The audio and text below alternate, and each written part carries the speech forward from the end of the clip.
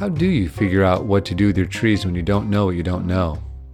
This is Jonas, and in this week's episode of the Bonsai Wire podcast, I sit down with painter and beginning bonsai student Cheryl McAllister, and we tried to figure this out. I'm not sure we came up with anything, but we had fun giving it a try.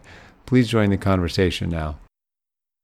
Yeah, I think it's extremely confusing to get started with this. I think someday it's starting to come together for me, thanks to you and, thanks to the kind of online research that I do and to Dave and stuff. But it's like learning to speak an Asian language, literally. Really, because actually you are kind of too, with Nabari and Shari and... Yeah. So when you're learning to paint and you've seen people learn to paint, is it as confusing? Because the most common beginner complaint for bonsai is, I see all of this information, it doesn't line up. I don't know what to follow. Is it the exact same way when you're learning a visual art that we're more familiar with? I think to a certain extent, because I remember when I was teaching, we all had different methods. So I have a kind of a very holistic method. I used to tell my students not to make thalidomide drawings. And by that, I mean, do not start with the eye and expect that you're going to build a proportionate drawing from just the eye. And in a way with bonsai, you do that too. You have to look at the trunk line and the main branches and work from looking at those two things. If you just deal with one or the other in an initial styling, you're going to wind up with a thalidomide tree. Oh, that's interesting. I never thought of it that way. And yet that's completely real. And it explains why I have better bonsai understanding than I do drawing ability. Yeah, no, it's really, you have to, from my perspective, you have to draw the whole thing at once. But I've worked with people, and I have had professors myself when I was in undergraduate school who had I had one guy tell me to draw a leg to start. And I was like, oh, that'd be so hard. Okay. Because you still have to visualize the whole body. You do. Before you draw it, you literally kind of have to work out where on the page it is. And if you don't get to sketch that out, then he's saying you need the ability to visualize this. You need the ability to start here, and you need the ability to keep all that in mind while you're over in this other place. I couldn't do it. And that guy, he's dead now, but he was, because I'm old, but he was a very well-known illustrator. Wow. How do you do that? I used to tell my students to start with a gesture drawing and get a sense for the feel of where it's going to be on the page. Because some people aren't really mathematically inclined. I had colleagues who also asked students to draw the whole thing, but they were very mathematically oriented. They gridded it out, and they looked at like the center line and the axes and stuff like that. I don't work that way. I'm much more organic. And so it could be there are things that work for different people. That professor may have been the freak genius who could literally, oh, you want the leg? I'll draw a leg. Absolutely. And it's like good for you. Whereas other people need those center lines, or other people need to kind of gesturally sketch it into focus as they refine over time. Yeah, and so what's hard about bonsai is we've got this 3D drawing with legs all over. And it dies. And it might die. It's horticulture and art. Painting, drawing. The worst thing that can happen is you say, this sucks, and rip it up. That's right. It's not going to rip itself up in most cases, unless the pot you're throwing, the wheel spins too fast. Yeah, right. Take someone out with it. But no, that's the thing. So I think the thing too is to figure out, when you're trying to do this, is to figure out what teacher speaks your language.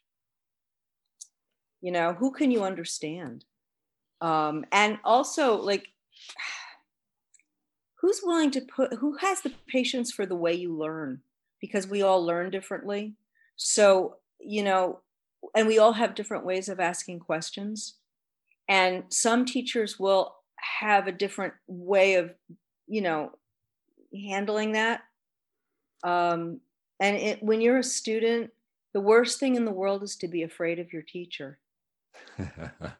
The worst thing in the world is to be afraid to ask a question, because there are no stupid questions. If you don't know, you have to ask. Yeah. So if you think you're going to sound like a fool, or the individual has given you the sense that you might be sounding like a fool, for some people that doesn't matter. But for me, that's, I don't want to do that to my students, and I don't want it done to me. And you're right. That's definitely true that people respond to that differently. And so you look at where the fear comes from, and that gets back to the cost. And the cost of doing a poor drawing means disapproval from yourself or someone that you may or may not look up to, that heartless or heartful teacher. Whereas in bonsai, the cost is it dies, it breaks, it's a different level of cost that we just don't have in other inert visual arts. Yeah. Yeah. The other thing is, if bonsai, you can hide at home. You don't have to show anybody your trees. When you're in studio classes, the whole Yeah. class is there and everybody wants to be the star of the class. Yeah. Everybody wants the teacher to go, whoa. It almost never happens, but still. Well, it's like learning bonsai within a workshop. Right. Very much so. Absolutely. But then you've all got different starting points where someone has a 3D bag of legs and someone else has just the arms, say, we all have different trees at different starting points, unless it's one of those beginner classes where everyone gets their Percumbens Nana and you go from there. I hate them. And then the other thing that's tough being a beginning bonsai artist is to determine what good material is. And I've seen all over, the internet, different teachers saying, this is how you choose material. This is how you choose material. This is how you choose material. And in our club, we did a wild collecting trip, and we went, I went with another fellow who actually is also an artist, who's a pretty, I would say he's an advanced intermediate bonsai artist, and then a couple of beginner people too.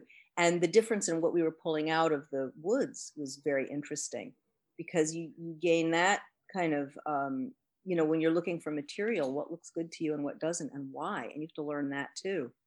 And collecting is very hard. It's hard enough to pick the right trees when you're at a nursery, let alone a bonsai nursery. And doing that out in the wild is really hard. I've seen it's a small number of people that can pull out the stuff that they think they're pulling out often. It's really tricky. We're in an area that's good for larch. Mm-hmm. So the ideal thing to pull out are baby larch to do little forests with. No, fun. But the one fellow who he just disappeared up a trail that had bear claw marks and everything. I thought he was gone for good. I thought he was lying. But he went up looking for hornbeams. I found a big larch with a lot of really interesting things. And then the other people were taking out baby larch that I don't know whether they'll make forest with it or not, or if they're just going to try to develop them. But after a while, you're like, I've got enough baby trees. Yeah. I want a tree. Yeah. Baby trees is part of it, and it doesn't mean it's the whole thing. No. So that's one of the things that, that I think about is like, why would you do it? And for me, it's a lot of getting consistent information, having a resource to go to that I can bounce questions off of, or ask, is this right if it sounds funny, or is this right if I've never heard it, or how. Well, it's interesting just thinking it through from continuing the comparison to an art. The choice of material is going to have a giant effect on what we're doing with the tree, and it has a big effect on the techniques that we're going to follow. And it's such a different thing to make that kind of mistake with other visual arts. So I chose acrylics instead of oils. Oh no, it'll dry faster.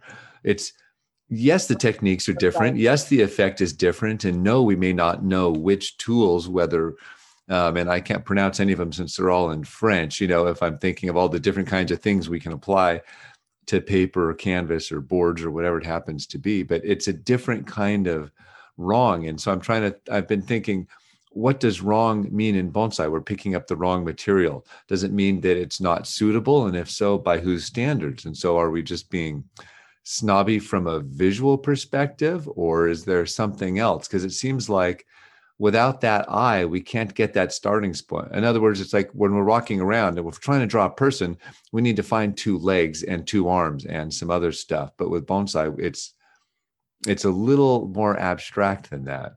It's very abstract. And again, it's sculptural. I'm so used to thinking in 2 dimensions. This has been really exciting because it's abstract and it's sculptural. And there's time. And it's very time dependent. Exactly. You can't be in a rush because they grow when they grow. And Dave Niddle always says, look, if you get to a point where you've got trees that just aren't enthralling you, get rid of them. And he's right. He doesn't mean kill them. He means pass them on to someone who wants to work on that tree. And I've done that. I've given away for a little while. For about 18 months, we lived in Florida. So I had a bunch of tropical trees. And there's a gentleman in our club who thinks he's from Palestine. And his trees are all tropical. So I gave him a bunch of trees because I don't want to mess with them anymore. They don't grow in Vermont. And it's like, I kept 2 and that's it. I've always loved Colin Lewis's suggestion to tell people to bring their best and worst tree to a workshop. And he's like, great, now take your worst tree and throw it away. I think that wasn't that in one of the podcasts? Yeah, when we talked to Colin, I asked him about that because I've been hearing that story for years. And there's a lot of variations on that. I remember when I got rid of a few years back, because I grow lots of little trees, and I got rid of my 100 least favorite trees in the garden. And you know what the first thing that I noticed the next day? What? The very next tree that I didn't like the most. Oh, of course. And so when you've got a lot of trees, it's like, the more you like these things, the more interested you're going to be in figuring out how to work on them and take care of them. But again, when you're first starting, you've got one tree or a couple trees, and that's not even playing into it yet necessarily.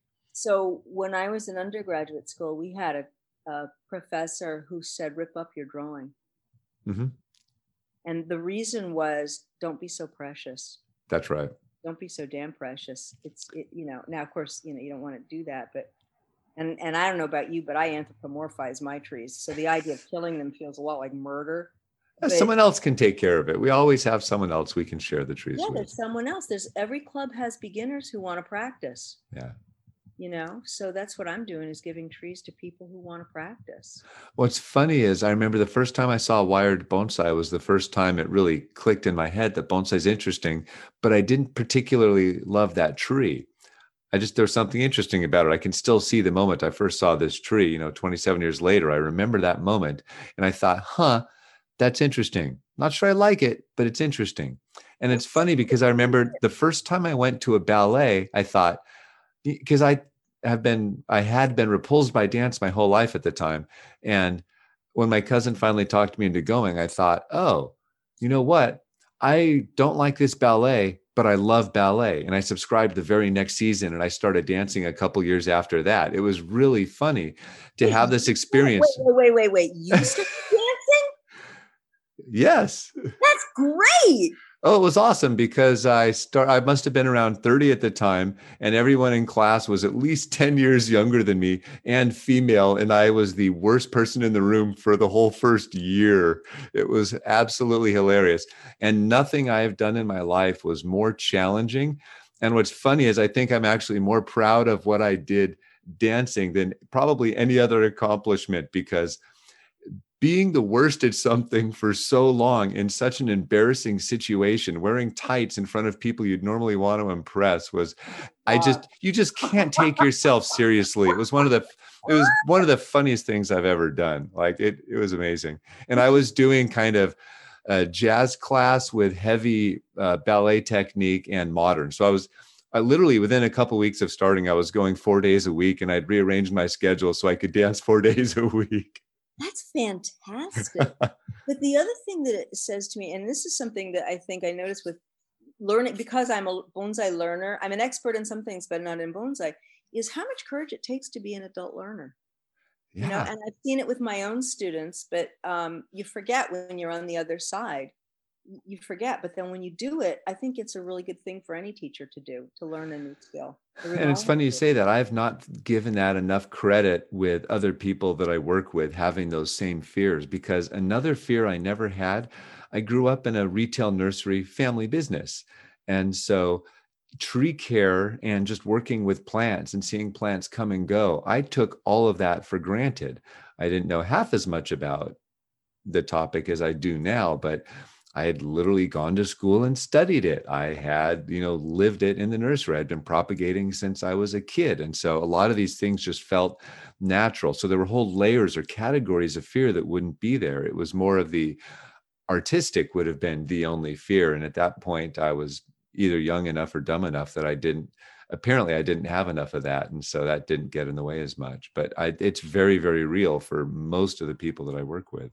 Yeah, it is. And it's so I think just for that, it's great to get involved in something like bonsai, because it develops your brain on so many different levels. There's so much problem solving there's a scientific problem solving component, there's an artistic problem solving component, And the artistic problem solving one is, I think, a lot deeper than we give it credit for, because it's one thing to know what we want, another to do what we want, and another to make informed artistic either decisions or goals based on whatever our overarching relationship is to capital B bonsai at large. And that's the deep topic that just doesn't get investigated much because people lack the perspective, the exposure, and the technical skills.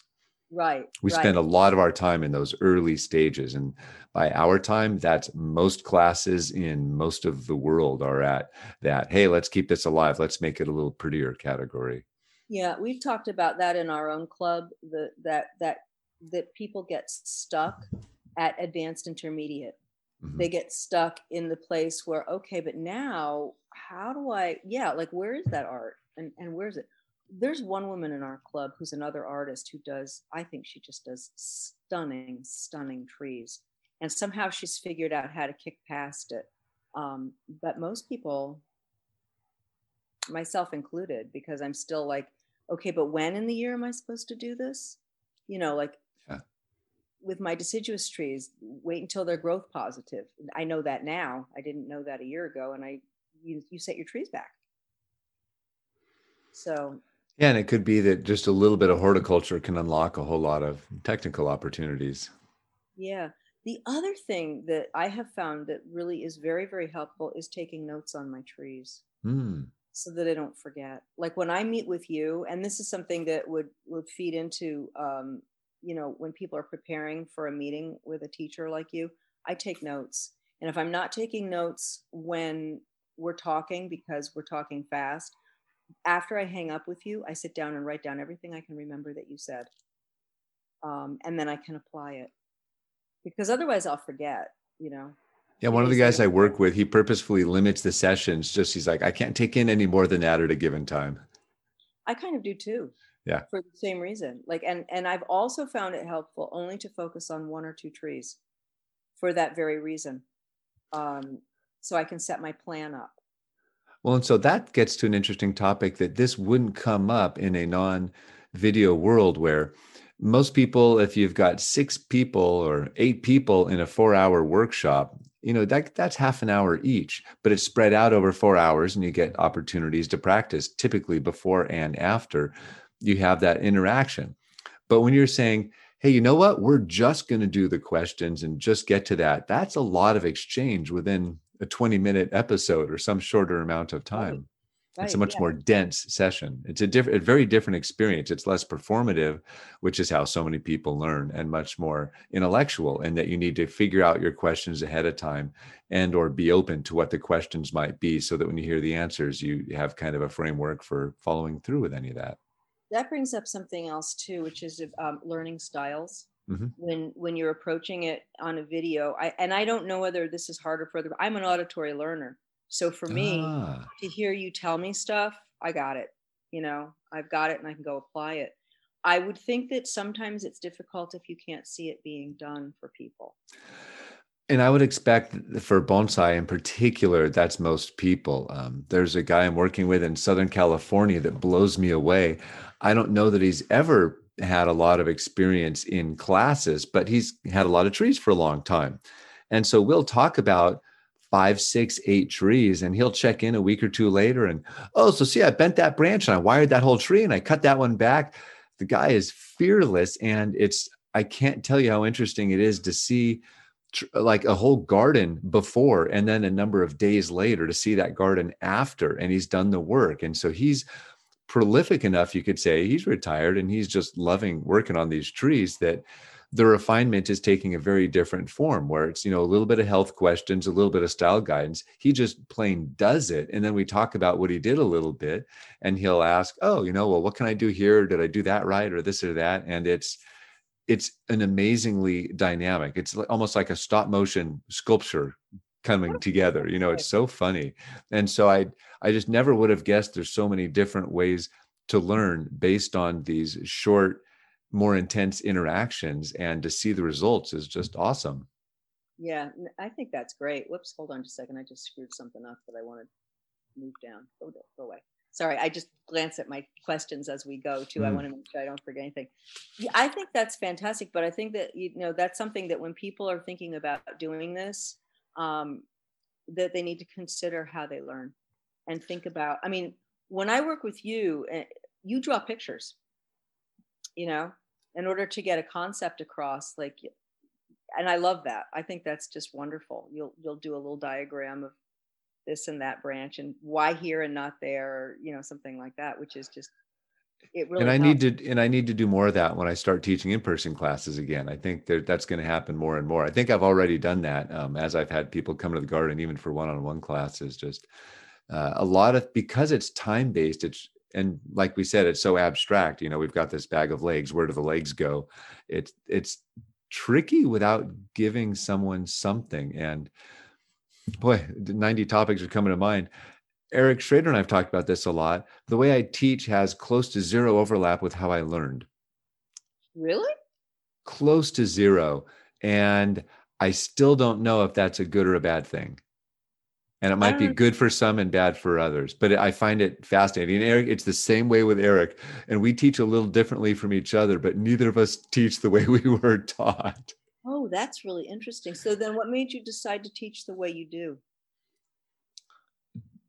Is it the way you wish you learned? There's a couple. You learned from Boone, so wow. Yeah, and Boone's a fantastic teacher for the people who find him a fantastic teacher, you could say. Right. And meaning when there is a good relationship there, it's a great way to learn. But there are a number of things that are going to make that not as good approach for some people. I think part of it is the goals of what the class is. And I still don't know if I'm right or wrong on this, but what interests me the most about teaching is trying to help someone figure out how to do something that they couldn't do before the class.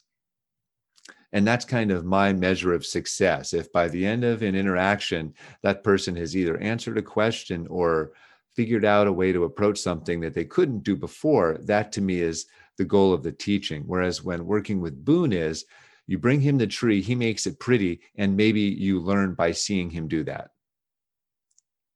Mm-hmm. It's teach by example as opposed to more of an exploratory, let the learner kind of determine where things are going.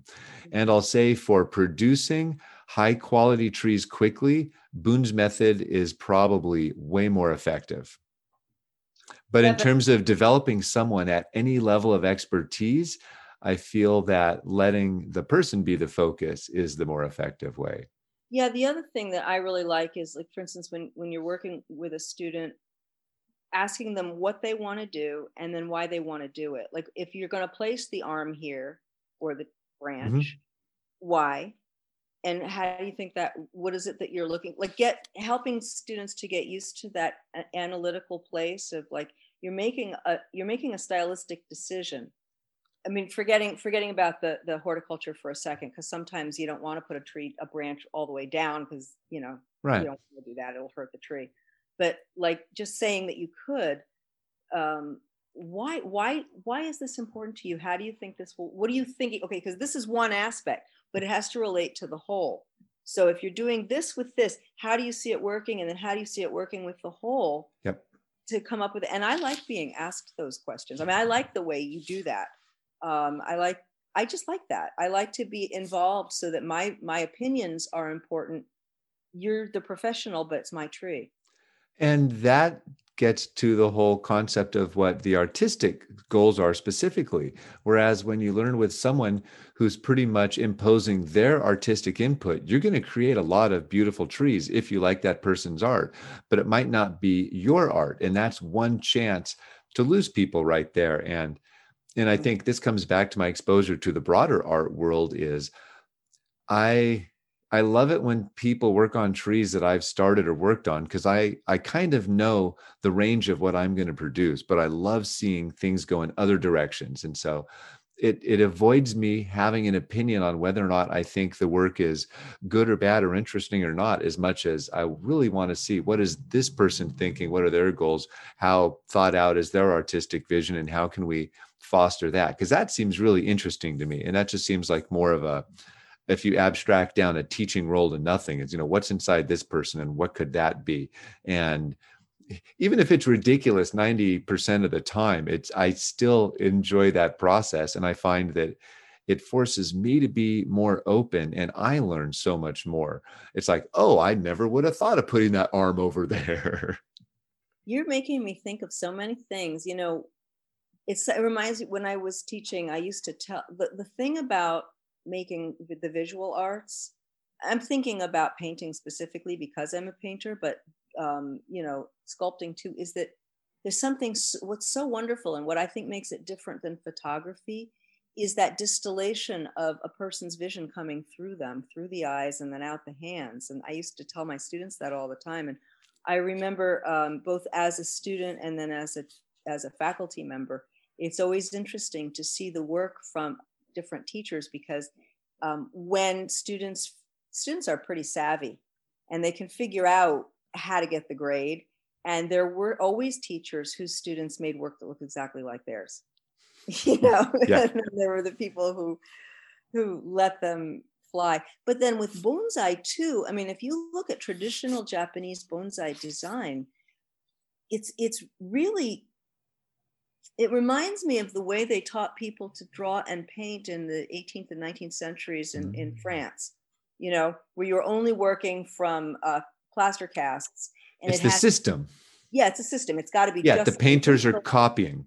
And right. That's how you're learning. You're literally copying works and you're honing, really, really honing your technical expertise. Exactly. And you can't, and if you try to riff, it's like, no riffing. No.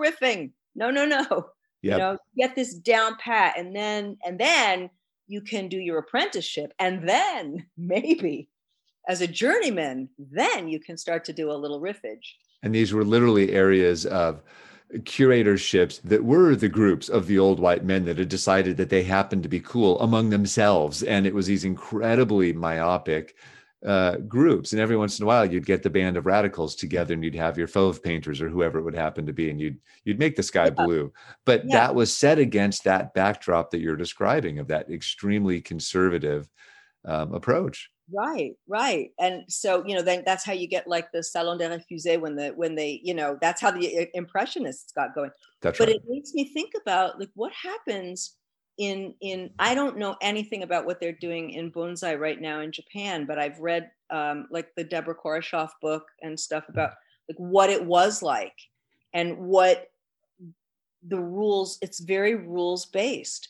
And certainly when you look at like Kokufu pictures and stuff, and then you turn around and look at the kind of stuff that you guys out on the West Coast are doing with crazy Yamadori that look like what? It's not the same thing. It's just not the same thing. Yeah. And so when you look over the history of visual arts, you look at who do we remember and why do we remember them? We love Rousseau, not because anything he painted looked real. We love Rousseau because it looks like Rousseau. And it's funny that there's not the same amount of room for that in Japanese bonsai. There's not a lot of room for that in bonsai when you think about it. I mean, we love Duchamp too because of Duchamp. And that's like... And there actually is some Duchamp in bonsai because I have seen deconstructed trees. We've seen trees floated on balloons that have gone up into space. We've seen upside down pots. We've seen a lot of opposite things or found things as presented as bonsai that are very different. There's that woman at Mass MoCA, I can't remember her name, but Massachusetts Institute. Oh, the trees, yeah. Upside down growing trees. And they change them out, apparently. They get all annoyed because, the trees are apically dominant. So after a little while, they refuse to do that. So those poor trees, nope, garbage for you. Replant the trees. Yeah, I know Bill Vanis has a tree in his garden where the tree comes out of the bottom and then kind of grows up around the side. Oh, cool. Apparently not a fun one to repot, but yeah, it's... I would imagine that would be a nightmare. But so that brings up so many other things, which is, so I enjoy seeing all the different directions things are go, and I would love to hear more. I would love to hear more engagement of the ideas of what it means to either pursue a model that we've seen before or to move in a new direction. And it's funny how students of people moving in new directions will often follow that direction because that's what excited them. That's what gets them going. It would be as if there wasn't one impressionist, there were a bunch of impressionists, and we can group them, but they didn't necessarily love each other or follow a lot of the same Yeah. beliefs. And some of them were mortal enemies, and their work from many perspectives shares a lot. Whereas, in bonsai, we're seeing it's what you'd expect. This person's work excites me. I want to work with that. I want to emulate that. And then we'll see how things vary. But to actually define a look or a style or an approach requires incredible effort in bonsai, for so many reasons. When you think, how many artistic decisions does one have to make before we can say this kind of decision is an indicator of this particular approach to this particular species, for instance? Mm-hmm. And we need to see patterns of artistic decisions where, not for the health of the tree, but because, the arm could have gone here, but we're going to put it here and we're going to pose it like this. And to the point where that becomes a statement or something that we can identify or something that we can reproduce. Mm-hmm. In Japan right now, those decisions are incredibly subtle. Mm. And as Michael Hagedorn, I believe, said, it's as if they're working from the same artist statement. They have the same set of kind of shared beliefs. And so now we're finding more and more people that's not doing it for them. And I think to a large degree, a lot of people are struggling with, what is our artist statements? What does it mean to come up with one? How might we define that? There's something else that you're making me think of too. And I think that even before you do that, there's a level of knowledge that you need to have. Yep. I mean, I've thought about this a lot because there are idiot savants all over the place. Mm-hmm. I had students who blew my mind away, who had never had I have a nephew. I can't call him an idiot savant because he's got me and he's got my sister's extremely gifted. But the kid, like at 5, what he was drawing, we're like, what the heck happened to you? Where did it come from? But there's a certain knowledge base that you absolutely have to have. And it makes me think about when you're playing an instrument. I'd be interested to know what Andrew would say about this. I mean, you really can't compose, I don't think, well. I mean, there have been loads of composers who could not read music, and certainly a lot of the jazz pianists could not read music. Mm-hmm. But I think for the vast majority of us, we need the basic skill set in order to do these things, in order to even understand, when you look at the very subtleties that happen in a Japanese aesthetic, if you don't have that basic skill set down, and in bonsai, it gets right down to keeping the darn thing alive. You can't do it. And I think that's one of the things that makes it so difficult. And the thing, bonsai itself is time-based, but also that learning curve is very time-based. Until you see the results of what you've done, it's incredibly hard to really digest those lessons. It really is. I mean, speaking for myself, this year is the first time I actually think things are clicking. And I'm stunned by it. All of a sudden, I'm like, oh,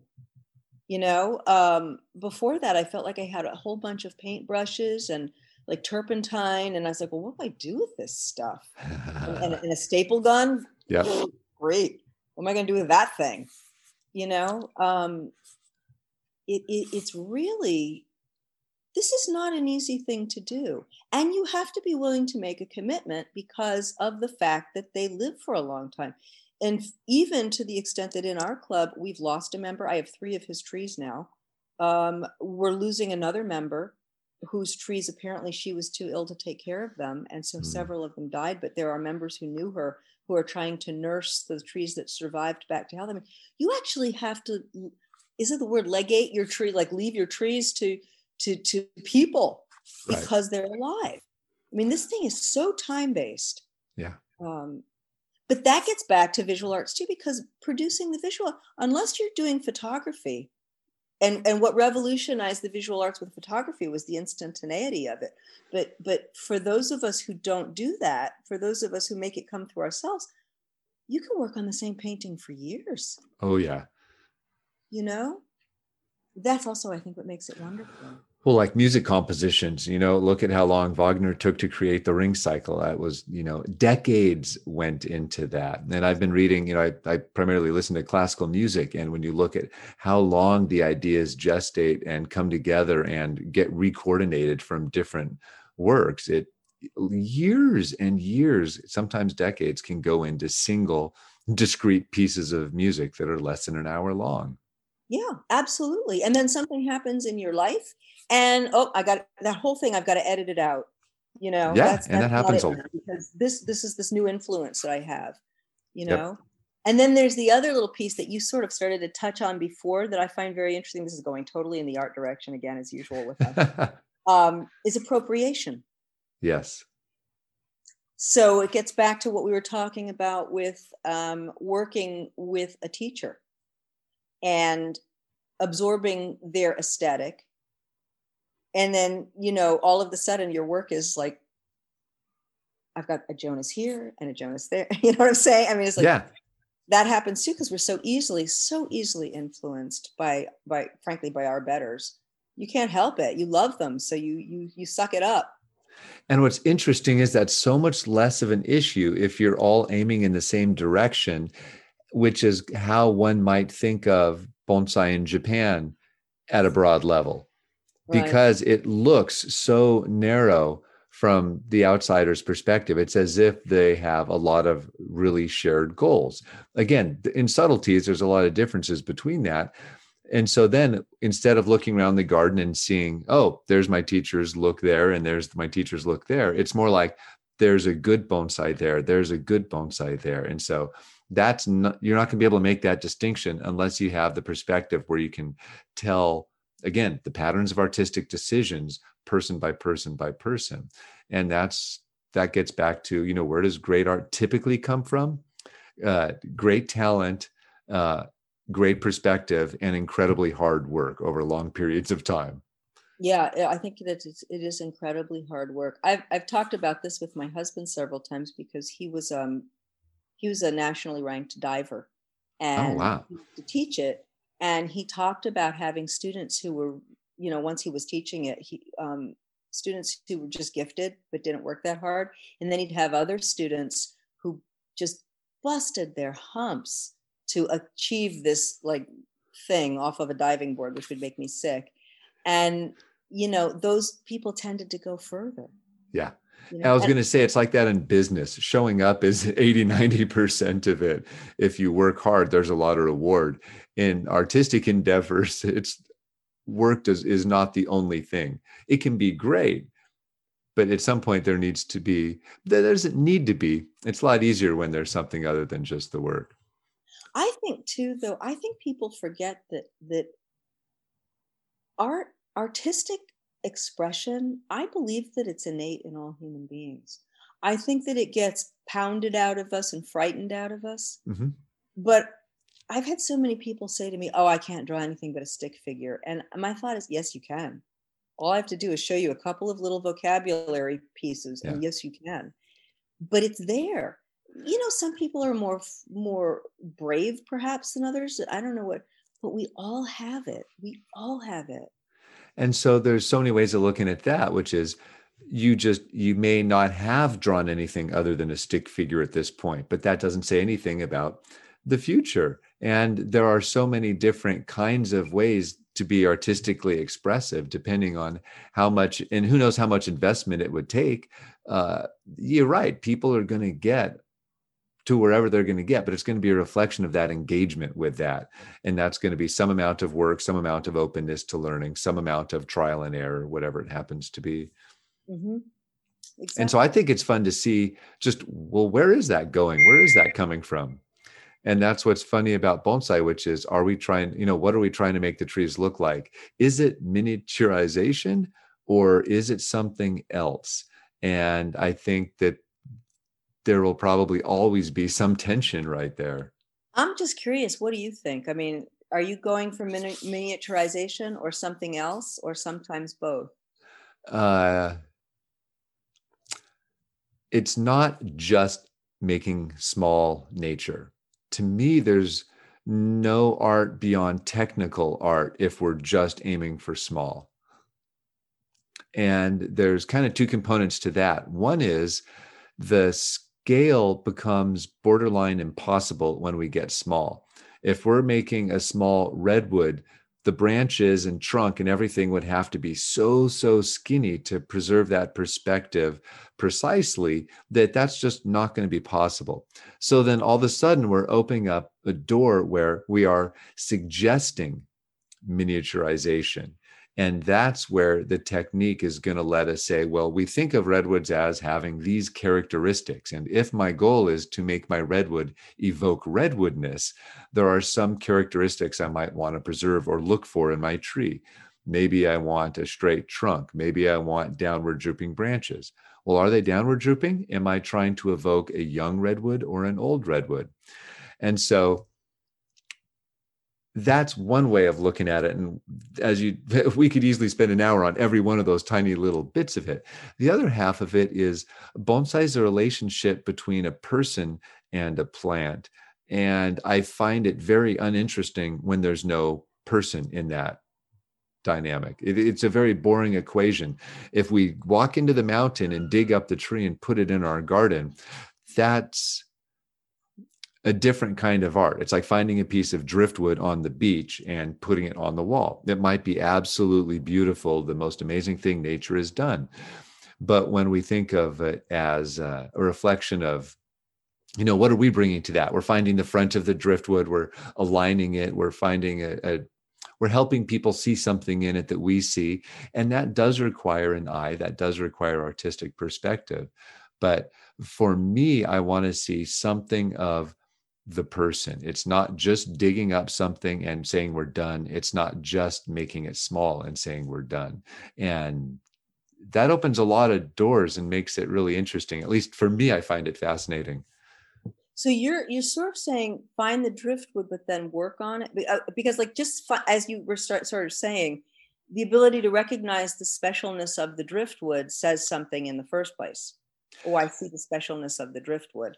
Look at the driftwood like this. Like look at the urinal upside down type of thing too. Have you thought of it like this? Yeah, and I was meaning literal driftwood on the beach, not even a bonsai driftwood. But you're right. That's exactly it. It's like the stone hunters, the rock hunters, or suiseki. It's there. We're bringing our eye to this, and that's the very important part of that pursuit is our ability to discover and see something interesting, and then framing what we've seen in a way. And by framing, not metaphorical framing, but that's what, the daiza or the display will help guide us to what the artist saw in that case. Right. Like if you have a suiseki and you put it in its little container and you put its environment, you're like, oh, there it is. I didn't see that when it was in the stream. Yeah. Mas Nakajima, who passed away a few years ago, his work has just been featured in a book, and I was flipping through that a couple days ago, and it's absolutely fantastic. It showcases a lot of his best work, really good, clear photography, and I think it might be the best case that I know of to make a case for suiseki to non-suiseki people. I know that's not going to be an easy ask of a lot of people. Oh, it looks like a horse. Oh, it looks like this is going to be really easy. Or, oh, it looks like a mountain. But I think they did a fantastic job in putting this book together where you can see how he chose the stone, what kinds of stones he chose, what kind of a frame, or in this case, the daiza that he crafted for these stones, how he orients the viewer toward it, and then what kind of story he's telling by doing this incredibly simple act of taking two imperfect natural things and putting them together. I think he said something like that about it. But it's been really fun kind of figuring out that orientation component of the art, which is really one of the core things we do with the tree. You really are talking about, though, like an artist's voice, an artist's signature, an artist's voice. Like when you can get to the point where you're bringing, when a person can look at a work and say, oh, that's a Dupuis. I mean, there's something really special about that. Yeah, and when I saw the book, I put the book down, and the one thought in my head was, Mas was really, really good. And I don't know that, even though he is known as being like pretty much the great teacher around, or a great teacher around, it made me feel, wow, I feel like his work is really underappreciated, because knowing that how often Suiseki is shown in a bonsai context, and we're all walking by and, oh yeah, it looks like a mountain. And that's kind of our experience. But by seeing really close up what he's doing, and I knew Moss for years and years, and I've seen most of these stones in person. It actually helped orient me to understand more of what he was doing. And I felt I learned a lot literally just looking at these photos. And I thought, yeah, he's doing great work. I would love to see that book.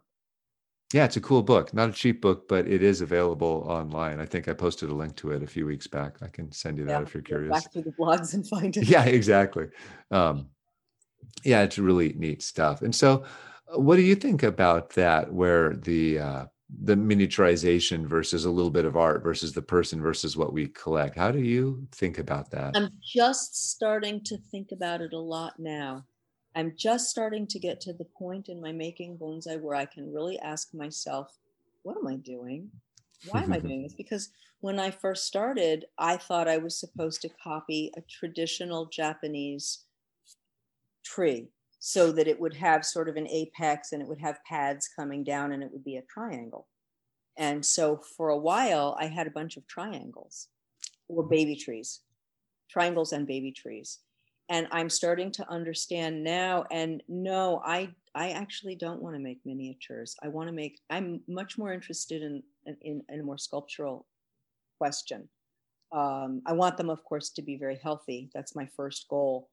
But I'm really interested in creating it for itself, that it is its own thing, that it isn't a big tree and it isn't a baby tree. It is a thing, and look for that thingness and starting to think about what are they telling me when I'm looking at them? Like what they tell you the direction they want to go in.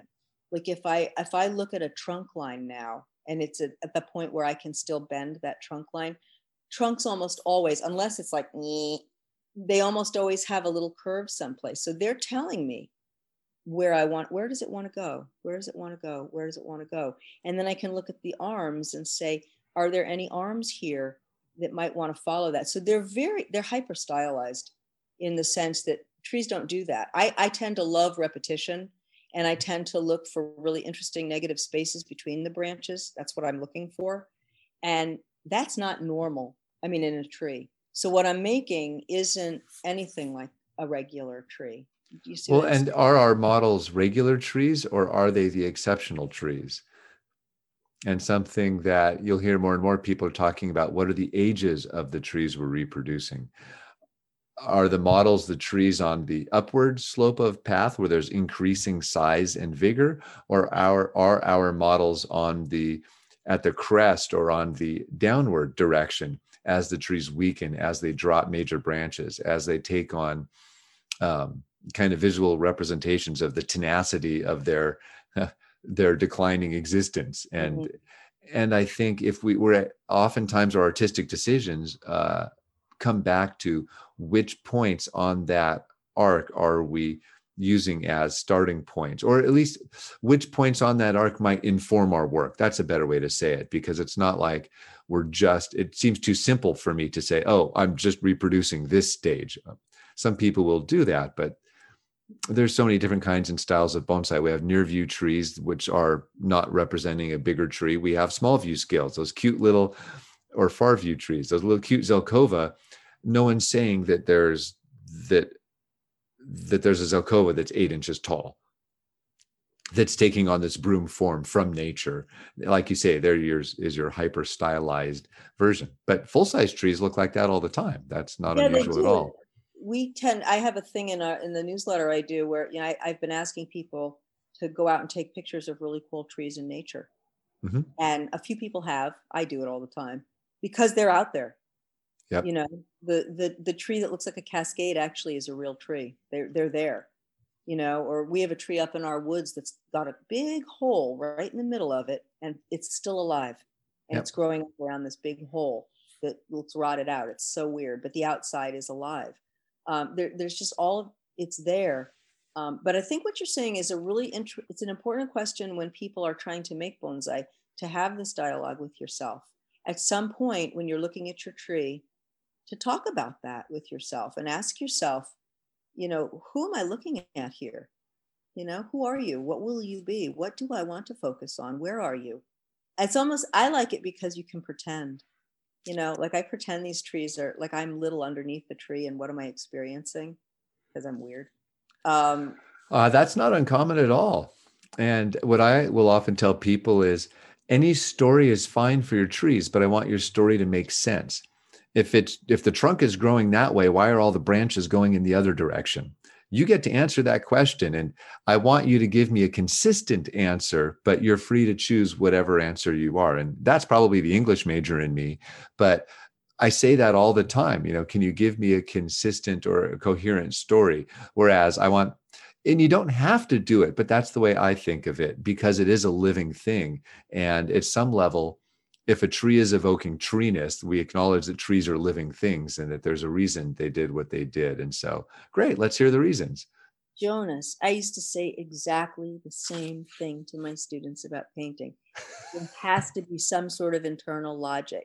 And you see it in color. You've got to have logic in your color. I mean, you can make it work without it. You can take that big blop of red and stick it in there and make it work. And even if it's an accident, because great accidents happen. Oh, yeah. It falls off the bench and it's like, oh, that branch broke off and it looks great. Or not. You have to be able, even that's a choice. It has to be able to be answered.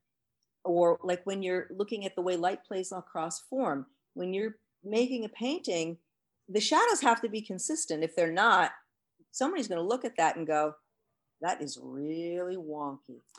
Right. And so, exactly. And so this leads to how I describe that in more detail. When some shadows are doing some things and some shadows are doing other things, I look at that drawing and I'll say, what is this person trying to tell me by doing that with the shadows? Or why is that clock melting? Or whatever the examples happen to be, is you assume that they are calling attention to something. And then based on the context, that person's work, a million different things, we can read things or we can just know to ignore them because, oh, it's Hieronymus Bosch. There's just like crazy stuff happening all over the place. It doesn't, but that's because we have a context or kind of a framework for what we're thinking of for that. And with bonsai, people say, oh, can I use a glazed pot for a conifer? Can I do these styles that make sense? And I'll often say, of course you can. What a bonsai person will think when they see that is, oh, that's interesting. The convention is to do X, Y, or Z. You've broken that convention. What are you trying to show by that? What are you trying to demonstrate by that? Because there is kind of a shared exposure that all of us have to different degrees that will be informed by what we've seen online, what we've seen in person, trees in different parts of the world, different species of trees. And bonsai is highly, highly conventionalized. And I don't hear the term convention used enough. We like saying there's rules, and some people love following the rules and some people love breaking the rules. And I still am waiting for someone to hand me a copy of the rule book. Yeah. Well, they're conventions. Michael Hagedorn, who wrote the How to Break the Rules book. Right. But we're presupposing the rules, or it was a rule to that person, for instance. Yeah. No, it's reminding me of a conversation I had last weekend with Dave Niddle, where I was looking at his trees, and he has a large larch with a great big mother trunk on it, and the thing comes straight up and it's got bar branches on it. And I said, well, that's really interesting, Dave. What about those bar branches? He said, forget about bar branches, forget about bar. I need the branch there. It's it's across from that one. So I bent that one down and that one up, and it looks really good. Yeah. I mean, it's like, yeah, of course, because if he whacked it off, he would have had a thalidomide tree. So, and that's what I try to explain is it's not that it's not that it's not problematic either. It's fine for there to be a bar branch. I might pay more for a tree that doesn't have a bar branch, if all things being equal, for instance. Mm-hmm. And that will depend on my aesthetic sensibility. If I find a bar branch in a certain case distracting, or if it's causing some awkward swelling, I can either, if you have that tree, you have to make the decision whether or not to live with it. And if you need the branch, you live with it. But if someone else had the exact same tree without that bar branch, which of the two would you bring home if you were shopping? And that's where we are kind of interacting with our biases. We're interacting with our relationship to what's acceptable or not, or what we find attractive or not. And sometimes bar branches will be fine, and sometimes we won't find them fine. It also reminds me, though, of what you just said about if I put a glazed pot on a conifer and a bonsai person comes and says, oh, that's not conventional to put a glazed pot on the conifer. It's the same thing that I felt was my reaction to the bar branches on the bonsai. I could see that it worked. I could see why he made that decision. Yeah. But I noticed it. It's like, And or, again, you think about a Cezanne remember when Cezanne painted things that looked like they should flip off the surface? Yeah. Talk about getting rid of all the conventional rules. And then Picasso went even because he loved Cezanne, he would forget surfaces altogether. We're going whole hog, it makes you ask and question and think about that. Definitely. And that's where I think that exact example you just gave would be a good example that would work for a bonsai learner at any level of their journey. And I think there's actually room to start getting people thinking about things at different levels, where a lot of teaching involves experts with deep experience who've thought about these things, or at least done the work years after year after year. And trying to emulate that as a beginner is going to be really challenging, especially knowing how inside and outside bonsai, how popular the term intentionality has become. And I have so many examples of wonderful art that is definitely not done by intention. And I don't just mean John Cage. There are lots of wonderful and beautiful things we experience all the time that we didn't do on purpose. And when we think of intentionality in a context of we dug something up out of the ground and just found it all, intentionality is only being applied to how we orient the tree and to what we do with the foliage. It's funny, I keep coming back to this year, how simple bonsai is. All we can do to a tree is remove foliage or redirect foliage. We also can, and then we can orient the viewer. Those are the primary things we do with bonsai. Mm-hmm. It's reductive and it's redirection. And so in that point, it's sculpture when you're starting with marble, not sculpture starting with clay, unless you're building a tree from scratch. And then it is a kind of a different ballgame. Yeah. And intentionality might mean something very different. But I think there's lots of room for beautiful bonsai without intention at a certain level, because we don't make trees grow. The trees grow. We're going to cut a branch and the tree's going to throw a bud, and we have pretty good ideas how that's going to happen. But the tree's the one that decides to put the branches where they go. Mm-hmm. I got another thought. You keep saying stuff that it's like I feel like I'm listening to fertilizer. The other thing as in this is a bunch of manure? No, no, not that kind. More like biogold. I was thinking about when you're dealing with students, because the people who come to bonsai are primarily adults. And in my experience, they're primarily adults of a certain age, as they say in French, for a whole host of reasons. But one of the things that I think it's really important for all teachers to do, but bonsai teachers in this case too, is to consider the fact that these people are coming to this art form with fully formed backgrounds. And that those fully formed backgrounds can really inform what they're doing in an interesting way. And I think that that's very valid. And I think it's really, really important to consider that when we're talking to people. And I can only speak as a person who taught people to draw and paint for a long, long time. But to ask them, who they are and where they're from and why they think about this, because it's there. And I think that students like to be validated, Well, so that's a great way to get us back to teaching. I have found, in two different contexts, some of my all-time favorite teaching opportunities were when I was teaching non-bonsai people. And so just last week, I did my first virtual workshop where a prominent company, bought trees for everyone on the team. They sent them the trees, and then we all joined an online meeting. And I gave the briefest of introductions, and people literally started pruning and working on their trees all simultaneously when I'm looking at these little squares on the screen. And I think every one of us was just laughing the entire time. You saw every personality of learner. You saw every learning style. Everyone's hearing everyone else in their earpieces, but they're literally going at it. And it was revealing their personalities. It was revealing so many different things. And then it's giving me an awesome perspective on how many different directions people can go and what the most obvious things are to correct. And so that was just incredibly fun. Non-bonsai people doing bonsai, great. I did another corporate gig a couple of years ago where I taught, I think it was 6 25-person classes back to back to back, where for 1 hour, a room full of people would just appear, pick up a tree, prune it, wire it, and head out all within 60 minutes. And after dealing with over 100 people in such a short amount of time and literally being the only teacher for a room full of people, really interesting to help 4 or 5 people at once. Not only was it a ton of fun, but almost everyone had a great time. I learned a ton about the breadth of the response people can have to trees, but the overarching goal in both or overarching theme in both of these cases was how much fun they had and how good they were, because they weren't bonsai people. So the bonsai stuff didn't get in the way. And so what you just said about all of that, what we bring as fully formed people to the table doesn't get in the way if it's not your thing.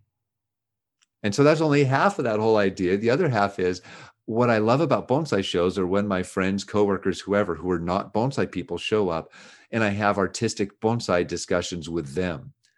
And I'll just say things like, does the tree point left or right? And they're like, what do you mean? I'll say, I don't know, just does it point left or right? And they'll answer better than most of the people in the bonsai club. And then you say, why? And you hear them start thinking it through. And so we have all these great shortcuts for teaching and learning bonsai, but the bonsai stuff gets in the way so often. It does. It does. And I think I found that, I don't know, you're a person who went to school to be a writer. And I don't know if you find, I know you love to write, but it's still, all of that information it weighs heavy. I know as a person who went to school to be a fine artist for a long time, that stuff weighs heavy. It's always on my shoulder. I hear it all the time. I can kind of ignore it a little bit now and do whatever I want, but it's there. It's a suitcase that I carry around with me. Well, you could say my MFA was to teach writing, interestingly. And so even though I have a master's in literature, which is not writing, it's actually just studying literature. And a basic English degree means almost nothing because it can mean so many different things. But I specifically went to grad school just to teach composition. And then on top of the literature degree, I did a certificate to teach composition very specifically. And so we studied research in how to teach writing, and that very much informs how I teach the way I do. I understand concepts like scaffolding and thinking about distilling how you're teaching something from what you want to learn. Is literature a good way to teach someone to write, or is nonfiction a good way to teach how to write? And I think of all of these things. It's actually had a really big influence on how I teach. Oh, that's interesting. I didn't realize that. Mine was in basically visual culture. And I focused on painting and performance art. And it was about, structuralism and post-structuralism. Bam, bam, bam. Postmodernism, bam, bam, bam. Just all of this bam, bam, bam. What are you doing in painting? Why are you painting? And well, that can be really helpful. So my first class in graduate school, it was more or less introduction to being an English graduate student. And we read nothing but Edgar Allan Poe from the perspective of structuralism, of postmodernism, of psychoanalysis, or environmental, or feminist, or whatever. And we had all of these different frameworks as our absolute introduction. And I got really lucky.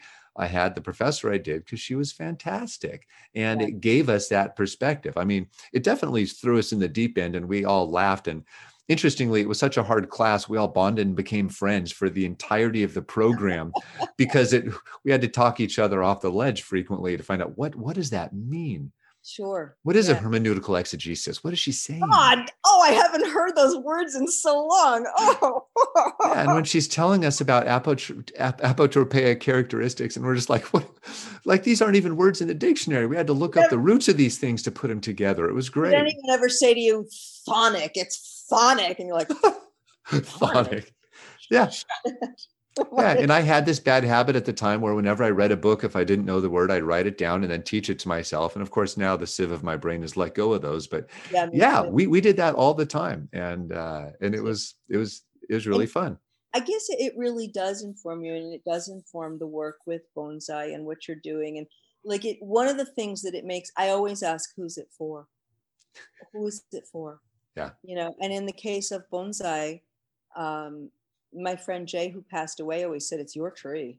Who's it for? It's your tree. That's what I say it lives in your backyard. Well, what should I do? I know what I'd do if it was in my backyard, but if it's in your backyard, and I'll happily tell you that as an idea, because clearly you're looking for some ideas. But if you love that branch has to stay. Let's see how it can enhance the overall look of the tree, I think that's wonderful. That's why I love being your student, because I think that freedom is so vital and so important.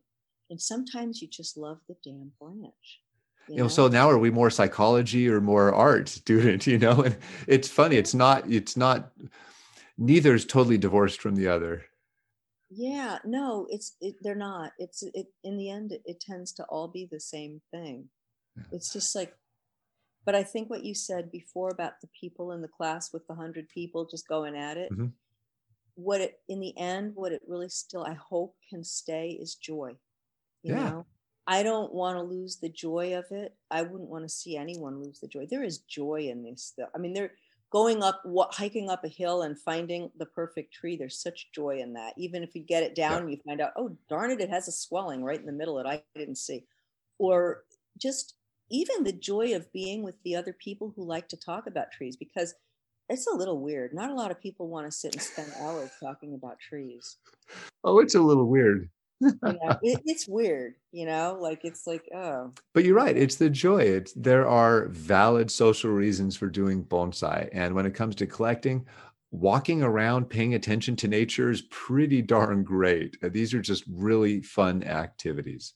Yeah. And it's like when you're teaching someone how to draw for the first time, or how to paint, but mostly to draw, they've become very aware of negative spaces, because that's a very important part of the vocabulary. They really start looking at negative spaces. So wherever they go, my students used to say, oh my God, I'm looking at the space between everything now. Yep. And the same thing happens with trees. When you start really loving trees, you cannot drive safely down the road. I mean, my husband has to drive all the time, because I'm like, yeah, all the trees are so interesting. Look at that tree. I have a very rich map of the places I go frequently because I know the trees. And I've been doing that since childhood. Oh, right. Growing up, paying attention to plants and gardens. And so, yeah, I can tell you where examples of trees are and what things look like or where to look for things. And I walk around town all the time now, and I can tell you a lot about the trees in my hometown. That's so interesting that you were raised on plants, It's an interesting starting. I kind of couldn't have asked for more. That I have a background in writing. I have a background in teaching. I have an interest in photography and plants and all these things. And it's a fun, very coincidental mix that all has helped me make. And I'll leave out the technical parts, but the technical backgrounds that have helped me do what I do as well. It all has kind of made it a perfect background for what I do now. Even all the corporate work I did for all those years and the software design and different things, I was learning how to understand what requirements are and then help people achieve those requirements. And so it's working with people, finding out what we're really going for. And it's speaking in front of groups of people. It's trying to learn how to be effective in those different contexts. And that's what I do now. You know what, it comes through because you can tell you're happy. It's much happier now. It's fun. Yeah. So speaking of happy and so happy, I have a funny example. You'll either love or hate this. I bought a tree from a guy that I thought was just wonderful. And I said, well, why are you selling this tree? He said, well, I want to cut this branch off, but my teacher won't let me. And I'm like, well, is it your tree or is it the teacher's tree? Yeah, but the teacher won't work on it with me if I cut that branch off. And I don't really want to have this tree if I can't cut that branch off. And I said, I'll happily buy the tree. And I'm not going to cut that branch off either, but like, it's your tree. And he's like, nope, nope, it's yours. I can't deal with this. Wow, really? Yes. I still have the tree. It's a great little tree. That story. It's funny. It's funny and it's kind of heartbreaking, but it really comes down to it. And it's a perfect example of what's our relationship with our trees. What's our relationship with our teaching? Where does fear come into it? And these things are all very real and they have a big impact on our relationship with it. And I get that it's a lot easier to not fight that battle. I actually have a lot of students who bring the trees their teachers won't work on to me because my goal is to help them, not necessarily make good trees great. And we need all of those teachers. I want teachers to make good trees great because that's going to make better shows. And I love seeing great trees. Yeah. But there's a lot of ways to do bonsai. Not everyone is going to join a club. Not everybody is in a club to show off their work. Not everyone showing off their work wants to win a prize. We have all of these different levels, and there's a lot of different ways to contribute to the bonsai community. Mm-hmm. Yeah, it seems to be getting bigger and bigger. And it's getting much bigger, and it's a lot bigger than we think, because what I've learned this last year is how many people are taking bonsai really seriously outside of the club system. Mm-hmm. There's a lot of them. Mm-hmm. Yeah, I think that's very, very exciting. I want to, before I let you go, I wanted to ask you just to make sure, because this is also this conversation I want to write up from my own club. When a student wants to study with someone like you, and they're going to be working, I mean, I'm talking to you from Vermont, and you're in San Francisco. Personally, what I do is I take my trees, if I can lift them, up to my studio, because there's a blank wall there, mm-hmm. and I have lights in there. So, and then I always have a list of questions prepared. Do you find that helpful for you when you're dealing with a student? Like, how do you want it to be? How do you, what works for you as a teacher? That's actually the ideal. One thing that surprised me more than anything, and I realized this in the very first couple online sessions I did years ago, it is really surprising how much detail you can pick up from a poorly lit, shakily held phone image. Really? And so when you're used to seeing trees, and pretty much every bonsai teacher has a really good eye for detail. And so even as a tree is flashing across the screen, you say things, or I hear myself saying things like, wait a minute, were those needles a little more yellow in that area? Or I noticed that area was kind of thin. How long has that happened? Or you start picking up things like inconsistencies in density, inconsistencies in color. Little tiny things can show up with surprisingly little detail. But in terms of what's ideal, any clean background, decent lighting, it makes a giant difference. Okay. And holding, it can be handheld, or what I do is I have a small little tripod for my phone so I can kind of park it. And that way I know that I'm not shaking around for them, or if I'm showing them examples that, I've always got my phone on this tiny little cheap little GorillaPod kind of thing. And it makes it, that's why if it's moving around, it's because I'm literally moving it around, but otherwise it's just parked right there. And so holding the camera still can make a difference, but I actually find I prefer the handheld, because then I can say, oh, let's look over there. Can you back it up a little bit? And it ends up moving around, whereas the session's done through laptops. It's often I'm far away from the trees and it's harder for me to see the details sometimes. But in general, the technical, very surprisingly, has not gotten in the way that much. Oh, great. Okay. Yeah. And so when you have the clean background and the good lighting, it's super easy to see. You've got a turntable, you're moving things around. That's the ideal. That's fantastic. Okay. But I've seen people do it. Some people just show me, they're most often walking around their gardens. And so they just, if they have coverage outside, then that works really well, where that way we can go through a lot of things, because sometimes we'll focus more on specific trees. Sometimes it'll be more of, oh, I'm seeing this in this part of my garden, and here you can see this one's doing that one's doing this, which is normal, are they both normal? And so it's a good way to get perspective on overall health, on timing of things, on just kind of how the last approaches from the previous season are yielding results now. It's as many ways as you can imagine this going, it can go. Whereas you've been interested in very specific artistic, where do we go from here questions. And so the format of putting it in a clean background where we can see it well has been really conducive to answering those questions. Okay. Whereas other people say, most of my pines are doing this, but these are not doing that. What's going on? And so we troubleshoot that. And that's where it's helpful to be out in the garden. Gotcha. Cool. Long answer, but it really is a broad in the number of things that can work. Yeah. Oh, cool. Okay. I'm trying to think. Those are all of my questions. I've got like everything answered pretty much. Awesome. I feel like we covered a couple extra topics as well. Amazing conversation. Every time I talk to you, I'm like, whoa. Well, you inspire me all the time. You inspire me to do research and to write about things. And well, likewise, I couldn't read your last newsletter article without marking it up. No, I was so afraid that I drove the Pork Club crazy with that because I thought they're not going to care about this. But then turned out some of them did.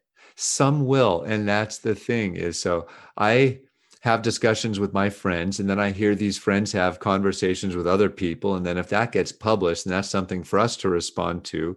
And then you respond to that, and then I respond to that. And here we are talking after the fact. So more and more, I think we're finally getting around to having more grown-up conversations about bonsai from an artistic perspective, just leaving it at that. I'm so glad. And I love that kind of stuff because I realized years ago that my favorite thing in the world is responding to art. And when I realized that that's what I enjoy, you can put a hammer in front of me and I can respond to it as art if that's what we're doing. And I still remember the day I realized I like modern art. And so there are all of these things that inform how we respond to trees. And so when someone brings you a half-dead thing salvaged from a dumpster at a nursery, and yes, that has happened dozens of times over the years, great. Let's talk about where we can go from here. Oh, that's just wonderful. This is so much fun. I have to tell you, I could go forever. I'll probably drive you crazy. So we'll have to do it again. This was super fun.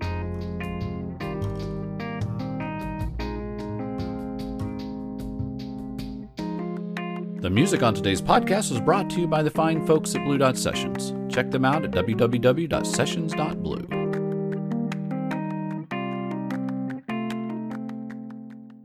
I could just do this and do this